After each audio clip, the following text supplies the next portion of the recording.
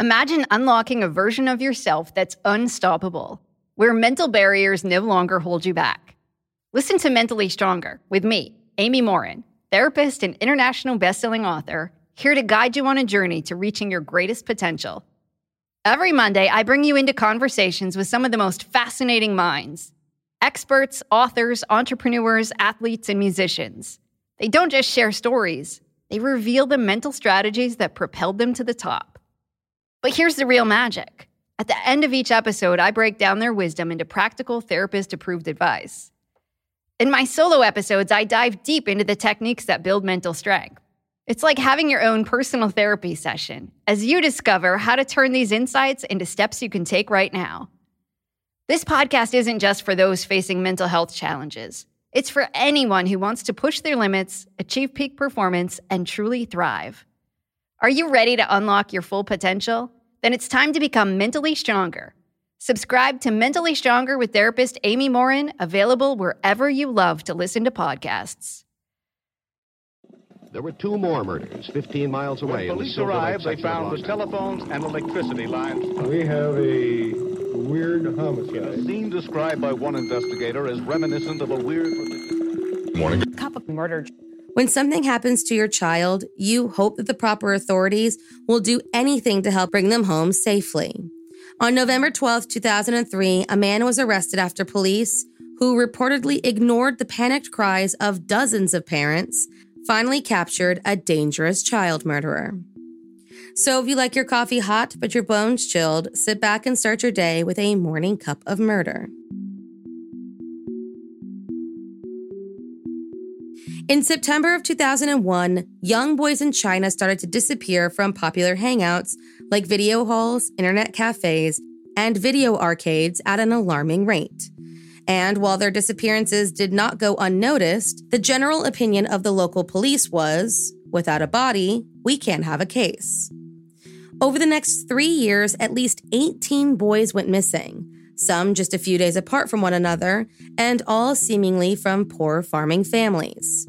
What their parents did not know, though I'm sure their minds raced with the possibilities, was that a man named Wang Yang, born November 18, 1974, was approaching each and every one of these young men and, with the promise of a well-paying job, a scholarship, or sightseeing tours, lured them into his home one by one, drugged them, raped them, and then strangled them with a length of rope. Wang Liu Chao, one of the parents, would later tell a local media outlet that it was his wife who discovered their son was missing from his boarding school. You see, because all of these boys came from more rural areas where schools really didn't exist, most had been sent off to expensive boarding schools to gain their education. So some of the victims had been missing for quite some time before their parents were ever even notified. In the case of Wang's son, the school officials never informed them that he did not return to school and refused to take any responsibility for his disappearance. With school officials failing to report and local police not taking the cases seriously, the parents of these missing boys were at a complete loss. So, they did what they could, and several banded together and made a trip to Beijing, the capital, to seek help from another police unit. According to Wang, it was only then that the country's leaders paid any attention to their cases. Then, in late 2003, 16-year-old Zhang Li, Wang's 18th victim, somehow managed to escape his abductor and reported the incident to the police.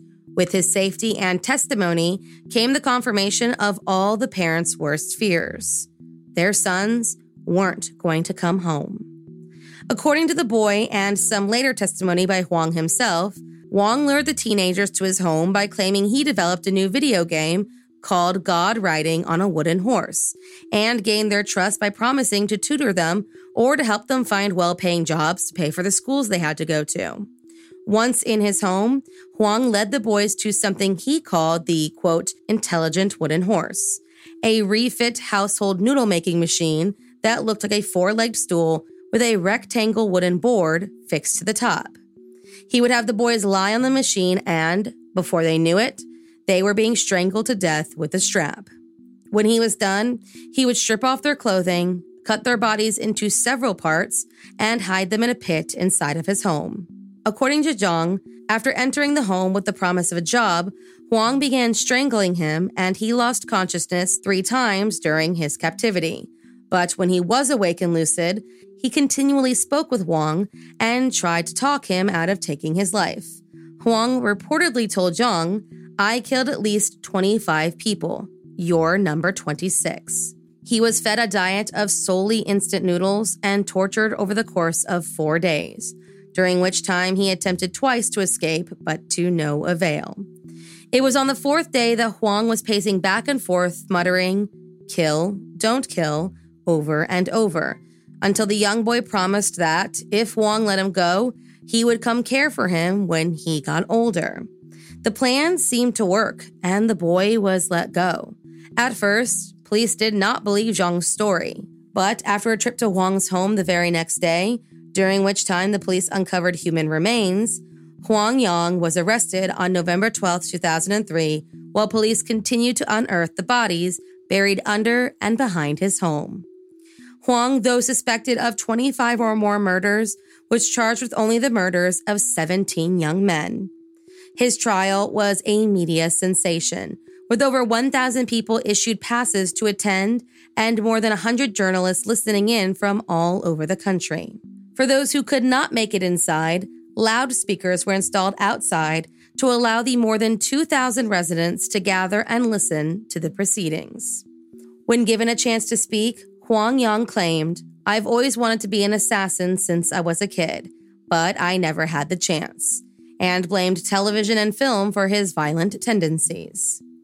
The trial, which had to be paused a number of times to calm down the parents of Huang's victims, ended with the murderer being found guilty and sentenced to death for his crimes on December 9th, 2003.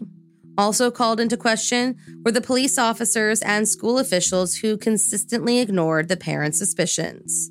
Had they listened even once, Huang may have never been able to get his victim count into the double digits. There were even some accounts that claimed the police seemed to ignore the fact that 2 chopped-off hands were left on the doorstep of a local internet cafe, one that Huang Yang was a frequent visitor of, with notes attached that reportedly carried tips for the police. Tips they ignored. In the aftermath of the trial, local police refused to give any details on the case and their lack of investigation. On December 26, 2003, 29-year-old Huang Yang was executed by a firing squad. Thank you for joining me in my morning cup of murder. Please join me again tomorrow to hear a terrible thing happened on November 13th. Don't forget to rate and subscribe and let me know how you like it. If you want to help support the podcast, there's always Patreon or just sharing it with your true crime obsessed friends. And remember, stay safe. With everything you have on your plate, earning your degree online seems impossible. But at Grand Canyon University, we specialize in helping you fit a master's degree in education into your busy day. Your graduation team, led by your own GCU counselor, provides you with the personal support you need to succeed. Achieve your goals with a plan and team behind you. Find your purpose at Grand Canyon University. Visit gcu.edu.